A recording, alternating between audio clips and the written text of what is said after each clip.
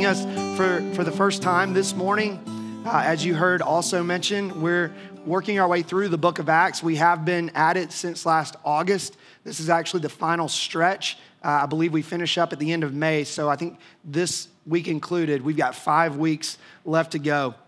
Book of Acts is one of the most action-packed books in all of the Bible if you've never read it. It's the incredible story of a band of Christ followers acting as his witnesses, which is why we've entitled this series, Witnesses, spreading the gospel by land and sea to the farthest reaches of the known world, fulfilling the very promise of Jesus himself to build his church with the gates of hell powerless to stop it. As you've heard me say before, it's a story with shipwrecks and snake bites, magic and miracles. It's a Netflix content licensing executive's dream.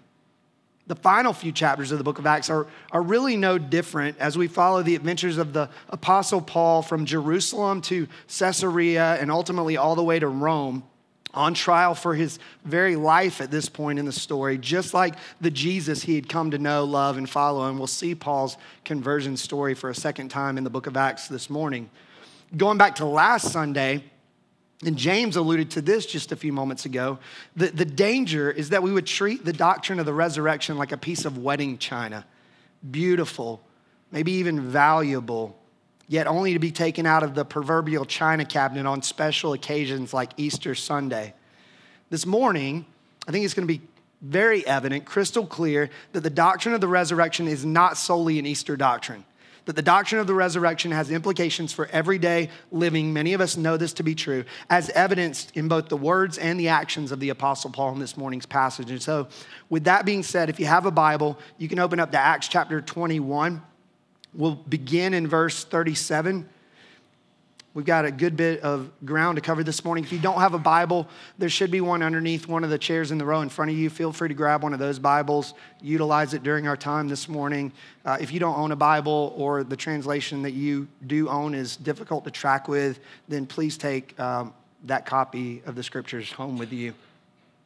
Let me pray for us and for me included in that, and we'll jump in and we'll get to work.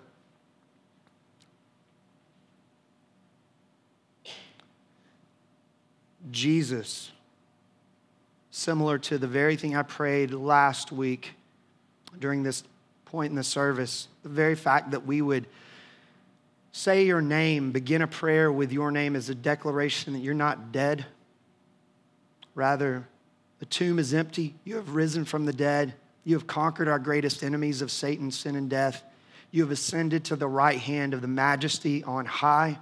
You, as the author of Hebrews, says so well, our great intercessor, our sympathetic high priest.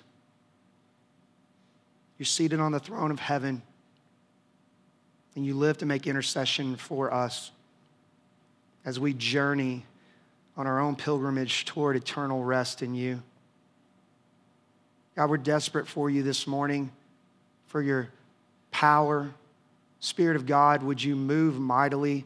As I've prayed over and over again in this series, same Holy Spirit at work in the book of Acts, 2,000 years later, you're present with us, indwelling your people. You're in this space. We ask you to open our eyes to see that which you want us to see in your divinely inspired word. We ask that you would open our ears to hear the things that you want us to hear by your grace. We ask that you would open our hearts to receive it all. And that ultimately in it, you would get the glory and we would get the joy. God, I pray that you would give my weakened, feeble voice strength in these moments for the sake of expounding the beautiful, divinely inspired scriptures that sit in our possession and in our hands right now. Thank you that we can open them without the danger of persecution yet again this morning. It's in the name of Jesus I pray. Amen. So I would have gone a little longer on this one, but with the voice disappearing on me slowly and steadily, I'm going to give you the briefest of previously on Acts recaps that I could possibly give you. The Apostle Paul, where we are in the book of Acts right now, has just wrapped up the last of his 3 famous missionary journeys. You can go and look at the maps in the back of your Bible and see the geography that Paul conquered for the sake of the gospel there. He brings the final journey to a close in the city of Jerusalem. That's where we are this morning. And that despite the fact that many of his friends begged him not to go to Jerusalem, fearing the worst. And their fears, as we'll see this morning, as we saw a couple weeks ago, were not without warrant. It's in Jerusalem that Paul has just been rescued from an angry mob, having been accused of taking a Gentile into an area of the temple forbidden to Gentiles. An accusation without any sort of evidence or merit, but one that leads to Paul's arrest nonetheless. Picking up the story where we left off the week before Easter, Acts chapter 21, verse 37 tells us, and as Paul was about to be brought into the barracks, he said to the tribune, "May I say something to you?" And he said, "Do you know Greek? Are you not the Egyptian then who recently stirred up a revolt and led the 4,000 men of the assassins out into the wilderness?" And Paul said, "I am a Jew from Tarsus in Cilicia, a citizen of no obscure city. I beg you, permit me to speak to the people." This is the first of a few different points of focus in this morning's passage on the Apostle Paul's identity. We'll see Luke come back to this on more than one occasion. Here, Paul is questioned regarding whether or not he's a well-known Egyptian freedom fighter who had a few years prior established a violent movement toward the Romans involving a group of people known as the assassins who were known for stabbing Roman supporters in public crowds. Kind of crazy. The tribune questions whether or not Paul is the infamous leader of this violent group, having returned to Jerusalem to stir up trouble yet again. To which Paul says, "No, I'm not that guy. I'm a Jew from Tarsus, the citizen of a well-known city with people who could affirm that truth if you were to go and ask." And then Paul requests permission to speak to the crowd, which opens the door for the second telling of Paul's conversion story in the book of Acts. We'll get another one, I believe, in chapter 26, but here, this time from the lips of the Apostle Paul himself. Verse 40 tells us, "And when he had given him permission, Paul, standing on the steps, motioned with his hand to the people. And when there was a great hush, he addressed them in the Hebrew language, saying," verse 1 of chapter 22, "Brothers and fathers, hear the defense that I now make before you." He begins with the words brothers and fathers, the very same words that Stephen began his speech with back in chapter 7, right before becoming the very first post-resurrection Christian martyr. We're meant to wonder here if the same fate awaits the Apostle Paul that awaited Stephen, as he addresses much of the same crowd in the very same city that Stephen had delivered his famous speech. We're also meant to see that the very man who once stood against Stephen now stands with Stephen. That's cool. A fellow brother in Christ. The gospel really is the power of God for salvation. Romans chapter 1, turning persecutors of Jesus into proclaimers of the gospel. Verse 2 tells us, "And when they heard that he was addressing them in the Hebrew language, they became even more quiet. And he said," verse 3, "I am a Jew, born in Tarsus in Cilicia, but brought up in this city, educated at the feet of Gamaliel, according to the strict manner of the law of our fathers, being zealous for God as all of you are this day. I persecuted this way, this Jesus and his followers, to the death, binding and delivering to prison both men and women, as the high priest and the whole council of elders can bear me witness. From them I received letters to the brothers, and I journeyed toward Damascus to take those also who were there and bring them in bonds to Jerusalem to be punished." Paul begins the telling of his conversion story by establishing his Jewish credentials, his conservative Jewish upbringing, his education at the feet of Gamaliel, the most prominent rabbi in Paul's day, his zeal for the law, his former persecution of Christians whom he had considered apostate Jews. Paul would go on to write something similar in his letter to the church of Philippi. Philippians chapter 3, verses 4 through 6, Paul says, "I myself have reason for confidence in the flesh also. If anyone else thinks he has reason for confidence in the flesh, I have more. Circumcised on the 8th day, of the people of Israel, of the tribe of Benjamin, a Hebrew of Hebrews, as to the law, a Pharisee, as to zeal, a persecutor of the church, as to righteousness under the law, blameless." In other words, Paul's saying, no one in this crowd, in this scene, in Acts chapters 21 and 22, have more Jewish street cred than me. He's establishing some solidarity with this predominantly Jewish crowd. And yet, he says, coming back to Acts chapter 22, verse 6, as I was on my way and drew near to Damascus, about noon, a great light from heaven suddenly shone around me. And I fell to the ground and heard a voice saying to me, Saul, Saul, why are you persecuting me? And I answered, who are you, Lord? And he said to me, I am Jesus of Nazareth, whom you are persecuting. Now those who were with me saw the light, but did not understand the voice of the one who was speaking to me. And I said, what should I do, Lord? And the Lord said to me, rise and go into Damascus, and there you will be told all that is appointed for you to do. And since I could not see because of the brightness of that light, I was led by the hand by those who were with me and came into Damascus.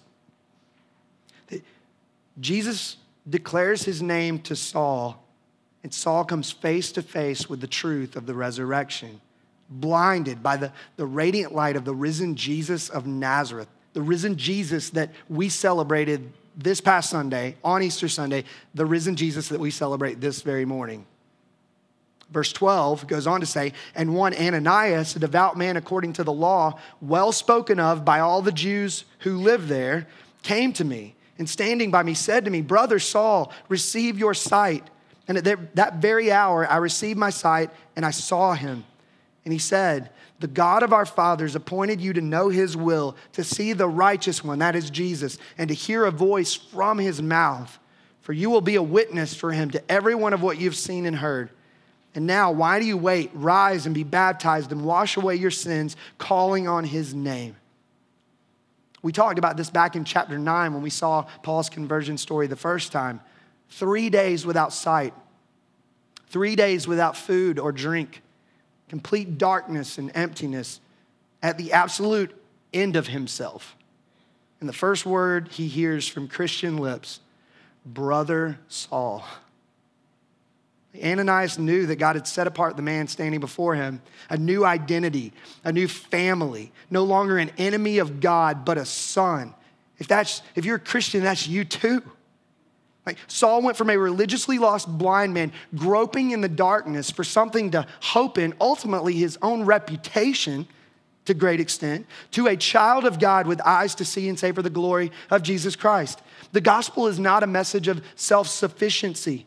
It's a message of spiritual blindness apart from the radiant light of Jesus Christ. If you're not a Christian, my prayer is that you would see the credentials of the Apostle Paul and you would go, he's a far better man than me. If he couldn't claw his way into the presence and an eternal kingdom of God, neither can I. I'm hopeless on my own merit, on my own resume. My prayer, if you're not a Christian, is that God would declare in this very moment to your heart, let there be light, like the Apostle Paul, and light, and like light in the creation story, 2 Corinthians 4, the eyes of your heart would go, you got it. Like, what else can I do in response to the mighty voice of God? I will now see and savor Jesus Christ. Your very own Damascus Road experience, you might say. Not only do these verses speak of Paul's conversion, but also his commissioning as a minister of the gospel. Paul declares the legitimacy of his calling by emphasizing the reputation of Ananias. He says, a devout man according to the law, well spoken of by all the Jews who live there. Paul declares that a well-known, very reputable Jewish man had no problem with the legitimacy of his conversion, declaring that Paul would become a witness for the very Jesus that he had so diligently persecuted, that he would enter the very same synagogues that he had planned to enter, now preaching the gospel to those that he originally intended to drag by the hair back to the city of Jerusalem in persecution. That he would take up the very ministry of Stephen, whose martyrdom he had once approved of. It's amazing what the gospel does. Which leads us to verse 17. Paul says, when I had returned to Jerusalem and was praying in the temple, this is after his conversion, I fell into a trance and saw him saying to me, that is Jesus, make haste and get out of Jerusalem quickly because they will not accept your testimony about me. And I said, Lord, they themselves know that in one synagogue after another, I imprisoned and beat those who believed in you. And when the blood of Stephen, your witness, was being shed, I myself was standing by and approving and watching over the garments of those who killed him. And he said to me, Jesus, go, for I will send you far away to the Gentiles. Paul's standing before a predominantly Jewish crowd, and he tells them of this vision that he received in the temple after his conversion, a vision he received on the very sacred ground that his accusers now stand. An encounter like Isaiah with the enthroned Jesus, the calling on his life like Isaiah to be an ambassador of this Jesus, the promise like Isaiah of Israel's rejection of his ministry. You begin to see why these would be the last words the Apostle Paul would get out of his mouth. Verse 22 tells us, up to this word they listened to him. Then they raised their voices and said, away with such a fellow from the earth. That's strong, right? Not just out of our city, like away from the earth with this man. He should not be allowed to live. Again, likely in the very same location that Paul now finds himself, Pilate had asked the angry crowd, what shall we do with this Jesus? To which the same crowd that just days before had shouted, Hosanna in the highest, responded to Pilate, away with this man, crucify him. Such a fellow should be done away with from the earth, Jesus Christ. He shouldn't be allowed to live. Similarly, where the Jewish people had once cried, great is Paul among the Jews, a Hebrew of Hebrews, of the tribe of Benjamin, a Pharisee, zealous for the law. They now cry, away with him, demanding his death.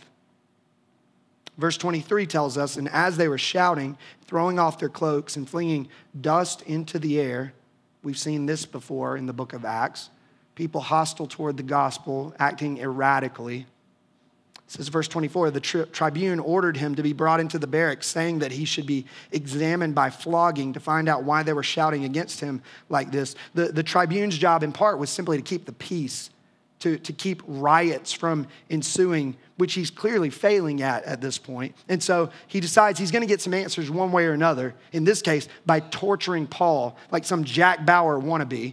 And so verse 25 tells us, but when they had stretched him out for the whips, just like Jesus, Paul said to the centurion who was standing by, is it lawful for you to flog a man who is a Roman citizen and uncondemned? And when the centurion heard this, he went to the tribune and said to him, what are you about to do? For this man is a Roman citizen. So the tribune came and said to him, tell me, are you a Roman citizen? And he said, yes. And the tribune answered, I bought this citizenship for a large sum. He's talking about himself there. Paul said, but I am a citizen by birth. So those who were about to examine him withdrew from him immediately.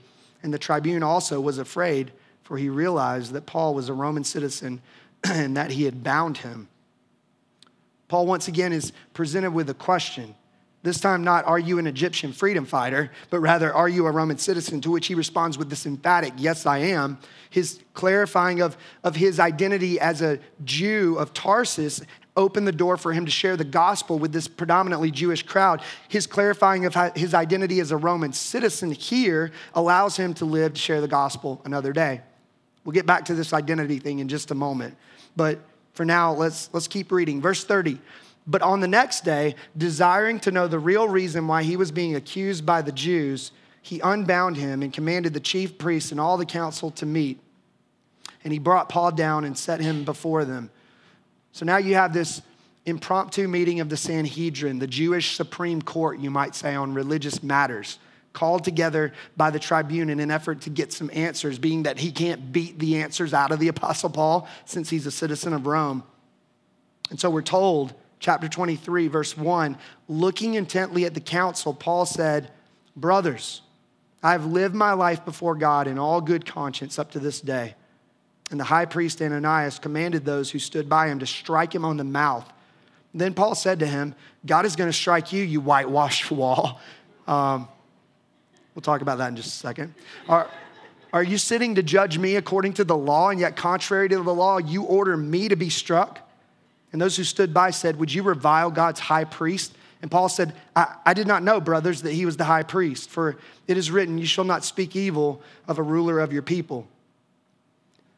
There's some things that we do know about these verses and some things that we just don't know. We do know that the high priest was not only out of line, but unlawful. Jewish law said, he who strikes the cheek of an Israelite strikes, as it were, the glory of God.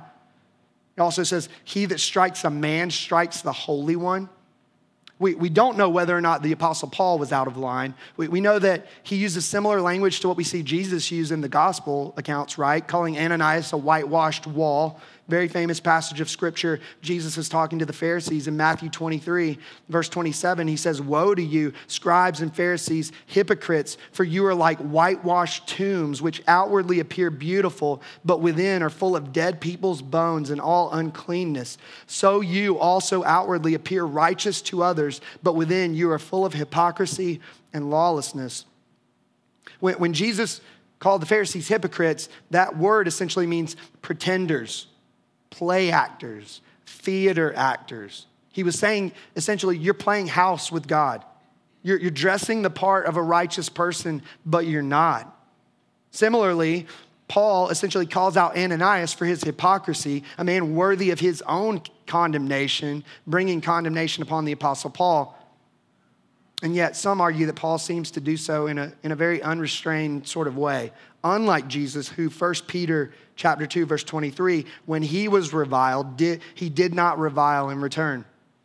When he suffered, Jesus, he did not threaten, but continued entrusting himself to him who judges justly.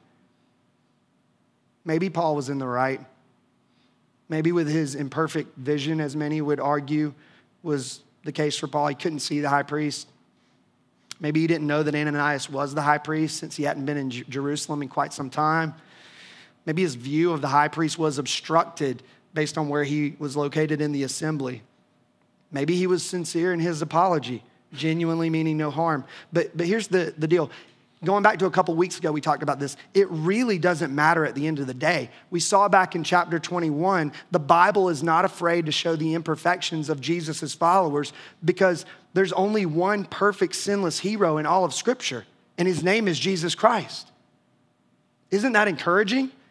Not just when we look at the Apostle Paul and all the shoulders of the giants on whom we stand as people of the faith, but our very own lives. That we exist not to communicate a perfectionism about ourselves, but to point to a perfect Savior who died for imperfect sinners like you and me. It goes on to say in verse 6 of chapter 23, now when Paul perceived that one part were Sadducees and the other Pharisees, he cried out in the council, brothers, I'm a Pharisee, a son of Pharisees. It is with respect to the hope and the resurrection of the dead that I am on trial. And when he had said this, a dissension arose between the Pharisees and the Sadducees, and the assembly was divided.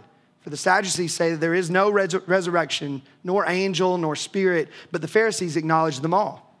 Verse 9, then a great clamor arose, and some of the scribes of the Pharisees' party stood up and contended sharply. We find nothing wrong in this man. What if a spirit or an angel spoke to him? And when the dissension became violent, the tribune, afraid that Paul would be torn to pieces by them, commanded the soldiers to go down and take him away from among them by force and bring him into the barracks. This is not the first time we've encountered the Sadducees in the book of Acts. Sadducees, if you weren't around when we talked about them before, they were the ruling class of wealthy aristocrats. They enjoyed some of the most privileged positions in society. Politically speaking, they got along pretty well with the Romans. They didn't like anyone rocking the boat, which is exactly what's happening here. Theologically speaking, they were first century liberals. They didn't believe in supernatural things like angels or the resurrection of the dead, the very doctrine that Paul is unashamedly proclaiming here in the public square.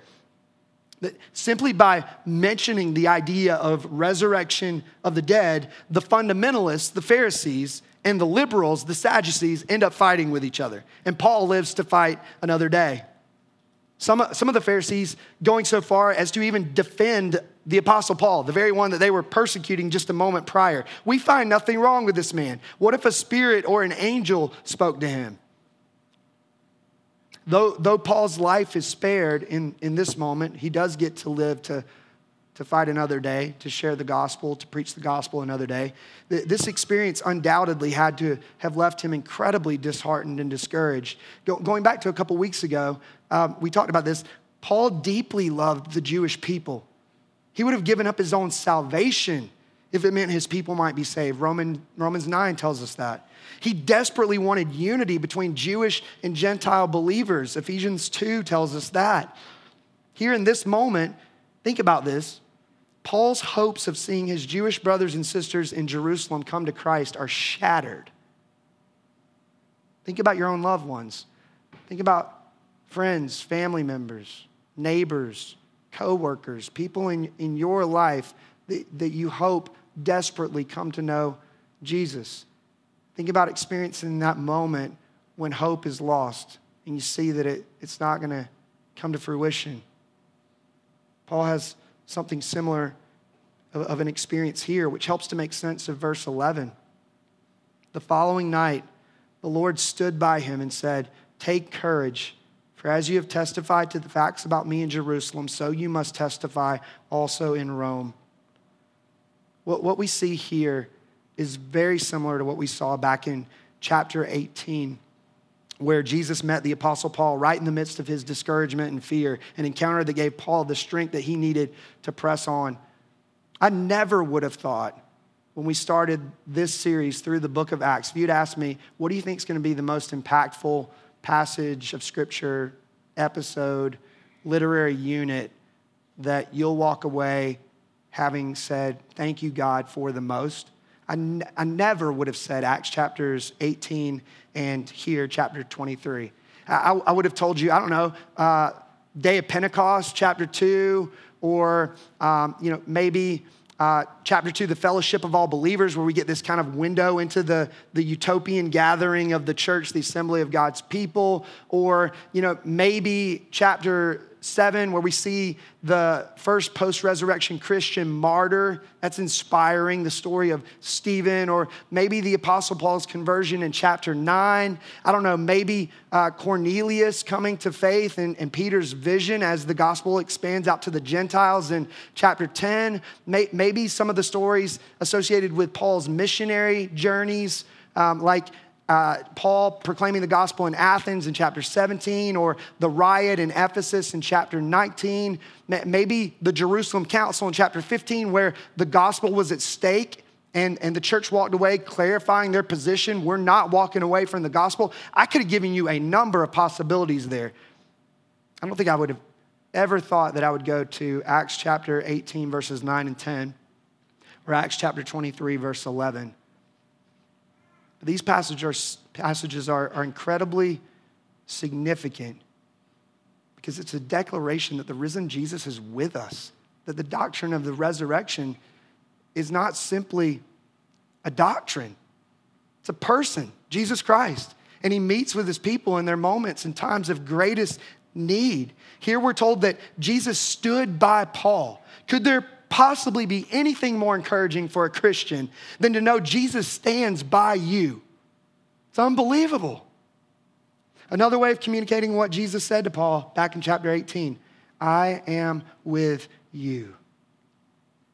Paul's faith must have been fortified by each and every one of these encounters with Jesus Christ, the risen and ascended high priest of heaven, the exalted and enthroned King of kings. It's who he is. It's who we're singing to. It's who we're proclaiming as we open the scriptures. It's who we'll celebrate and remember as we receive communion just moments from now. And here we see him present with his suffering ambassador, just like he's present in each and every one of our lives. You might go, all right, what are the takeaways? And we've alluded to some of those already. What's the so what? What does the public mocking and trial of a first century ambassador of Jesus have to do with you and me? It'd be very easy to read through the final chapters of the book of Acts and miss some very significant theology in the midst of the telling of the history. Right? The last chapters get a little clunky. You have to read a significant amount of scripture just to get one episode down. And we're going to do that over the next several weeks. If you came to Secret Church, David Platt set you up well. It's not going to be anything to that degree, but we are going to get into some thicker, meatier, lengthier passages. It's going to make your community groups a little bit more of a challenge when you gather together to talk through questions. But there's some significant things for us to take away from these passages in these latter chapters of the book of Acts. And all, by the way, tying back into last Sunday's Easter message. Number one, the resurrection matters all day, every day. The Apostle Paul makes that crystal clear, both with his words and his actions. On the one hand, with his words, he can't stop speaking of the resurrection, even on days that aren't Easter. He tells of his encounter with the risen Jesus on the road to Damascus. He tells of his encounter with the risen Jesus in the Jerusalem temple. And he declares that it is with respect to the hope and the resurrection of the dead that he's on trial. Paul can't help but speak of the empty tomb, the risen Jesus. And this risen Jesus informs the way he lives his very life. Coming back to last week's look at 1 Corinthians 15, believing that his preaching is not in vain because Jesus Christ has been raised, and thus he's happy to preach this risen Jesus wherever he goes. Believing that his faith is not worthless because Christ has been raised, and thus he can rest in Christ in moments of fear and doubt. Believing that he's no longer in his sins because Christ has been raised, and thus he can take the accusations of the crowd on the chin because the righteousness of Jesus is his and he knows it. Believing that the stinger has even been taken out of death because Christ has been raised, and thus he can stare death in the face with confident humility. Christian, your worldview matters in the midst of the everyday rhythms of life. The resurrection had moment by moment significance for the Apostle Paul. Do we view the resurrection that way? Or is it the fine china in our worldview? Is the risen Jesus part of our everyday language? Does the risen Jesus inform our everyday decisions? Whether we align our lives with the truth of it or not, the resurrection matters all day, every day. Secondly, the greatest identity for a human being made in the image of God is that of union with the risen Jesus. This one's a little bit more subtle in this morning's passage. There's a literary device, Mark uses it a lot in his gospel account, known as the sandwich technique, where you have two similar accounts kind of functioning as the bread, so to speak, pointing to something significant in between those two accounts, the meat, you might say. In the case of this morning's passage, Paul is asked a question on two different occasions having to do with his identity. The first being, coming back to chapter 21, verses 38 and 39, are you not the Egyptian then who recently stirred up a revolt and led the 4,000 men of the assassins out into the wilderness? To which Paul replied, no, I'm not that guy. I am a Jew from Tarsus in Cilicia, a citizen of no obscure city. That's the first of the pieces of bread, you might say. The second being chapter 22, verses 27 and 28. Tell me, are you a Roman citizen? To which Paul replied, yes, I am a citizen by birth. Those two Q&As regarding the Apostle Paul's identity are the bread, the meat. Notice what's sandwiched between those two moments, those two questions and answers. It's the Apostle Paul's conversion story. We're told of his newfound identity in Jesus Christ. That far superior to his identity as a Jew from Tarsus, far superior to his identity as a citizen of Rome, those things are not insignificant, is his identity, his newfound identity in Jesus Christ. Coming back to Philippians chapter 3, what we read earlier, where Paul would say, verses 4 through 6, I myself have reason for confidence in the flesh also. Notice all of these identity markers. If anyone thinks he has reason for confidence in the flesh, I have more. Circumcised on the 8th day, identity marker. Of the people of Israel, identity marker. Of the tribe of Benjamin, identity marker. A Hebrew of Hebrews, identity marker. As to the law, a Pharisee, identity marker. As to zeal, a persecutor of the church, identity marker. As to the righteousness under the law, blameless, identity marker. Yet, what does he go on to say in Philippians chapter 3, the very next two verses? But whatever gain I had, I counted as loss for the sake of Christ. Indeed, I count everything as loss because of the surpassing worth of knowing Christ Jesus my Lord. For his sake, I have suffered the loss of all things and count them as rubbish in order that I may gain Christ. And that includes all of those identity markers. Compared to union with and identity in Christ, all of those other identity markers are rubbish. We all come in here this morning with various identity markers of our own, right? I'm an engineer. or a pilot, or stay-at-home mom, or a teacher. I'm a husband or a wife. I'm a mother of 2. I'm a father of 3. We have all of these identity markers that we bring into this space. And when they're threatened, oftentimes we claw tooth and nail to make sure that they're brought back intact because we're so wrapped up in and ingrained in those identity markers. Notice what the Apostle Paul does with his identity markers, subservient to his identity in Christ. He leverages both of them that we see in this morning's passage for the sake of the gospel, right? He leverages his Jewishness in order to get the chance to speak to a predominantly Jewish crowd about his collision with Jesus, so that his Jewish brothers and sisters might know the joy of an identity in Christ. And he leverages his Romanness to live to see another day so that he might tell people as far as Rome, including kings and queens, about identity found in Christ, not in kingship or queenship. Rather, you can be a citizen of the true king. What are we bringing to this place this morning? Is your identity ultimately in Christ? If you're not a Christian, I pray that you would wrestle with the first part of that passage in Philippians 3, that you would look at the Apostle Paul and you would go, that's a moral giant. That's a man who was getting it done as it pertains to the commands of God. And yet he found himself falling short of God's glory when all was said and done. He found himself desperate to cling to Jesus Christ and his righteousness, to receive the forgiveness of sins that comes in uniting with Christ by grace alone, through faith alone, in him alone, declaring Jesus took my sins in his body on the tree. He's given me his perfect righteousness. That's my identity, and every other identity is subservient to that identity and for the leveraging of that identity and the spread of the gospel so that more people might be brought into that identity of union with him. Number 3, lastly, I love this one. Jesus stands by those who belong to him. Another way we could say it, Jesus stands by those who stand for him. Jesus intercedes for those who are in him, united to him by faith. If you're a Christian, that should be incredibly good news to you this morning. Hey, he stood by the Apostle Paul in the midst of his great discouragement and fear. Again, the resurrection matters. The fact that Jesus is alive means that he's able to meet with us in the midst of our discouragement, in the midst of our fear, able to give us strength to press on. Hear me, Christian. The risen Jesus stands by you now. I will never leave you nor forsake you, to use the language of Hebrews. He's the risen and ascended high priest of heaven. He's the exalted and enthroned King of kings. His resurrection matters just as much today as it did last Sunday as we celebrated Easter. The question is, will we look to the risen Jesus today for our ultimate source of identity?